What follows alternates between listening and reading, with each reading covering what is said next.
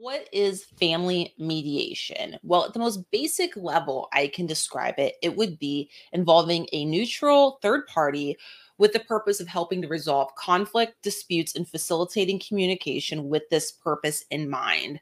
And so that is really general and pretty vague and everything. But basically, imagine if you tried to have your mother in law mediate, navigate, and referee an argument that you're having with your soon to be ex spouse. All right.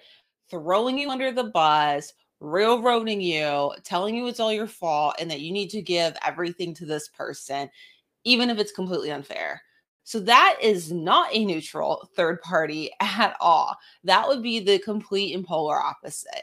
So the whole purpose of family mediation is to have that completely neutral, completely third party that's just outside that can be helpful in basically increasing communication, which previously may not have been there, and hopefully working towards a resolution of the problems that are still on the table in a manner that is agreeable to all people involved in that mediation. So that's really what family mediation is. In my mother in law example, is what family mediation is not. Okay. And why family mediators probably exist in the first place because they need someone who is neutral, who's a third party, who's outside, who can come inside into the situation and help people work it out, hopefully.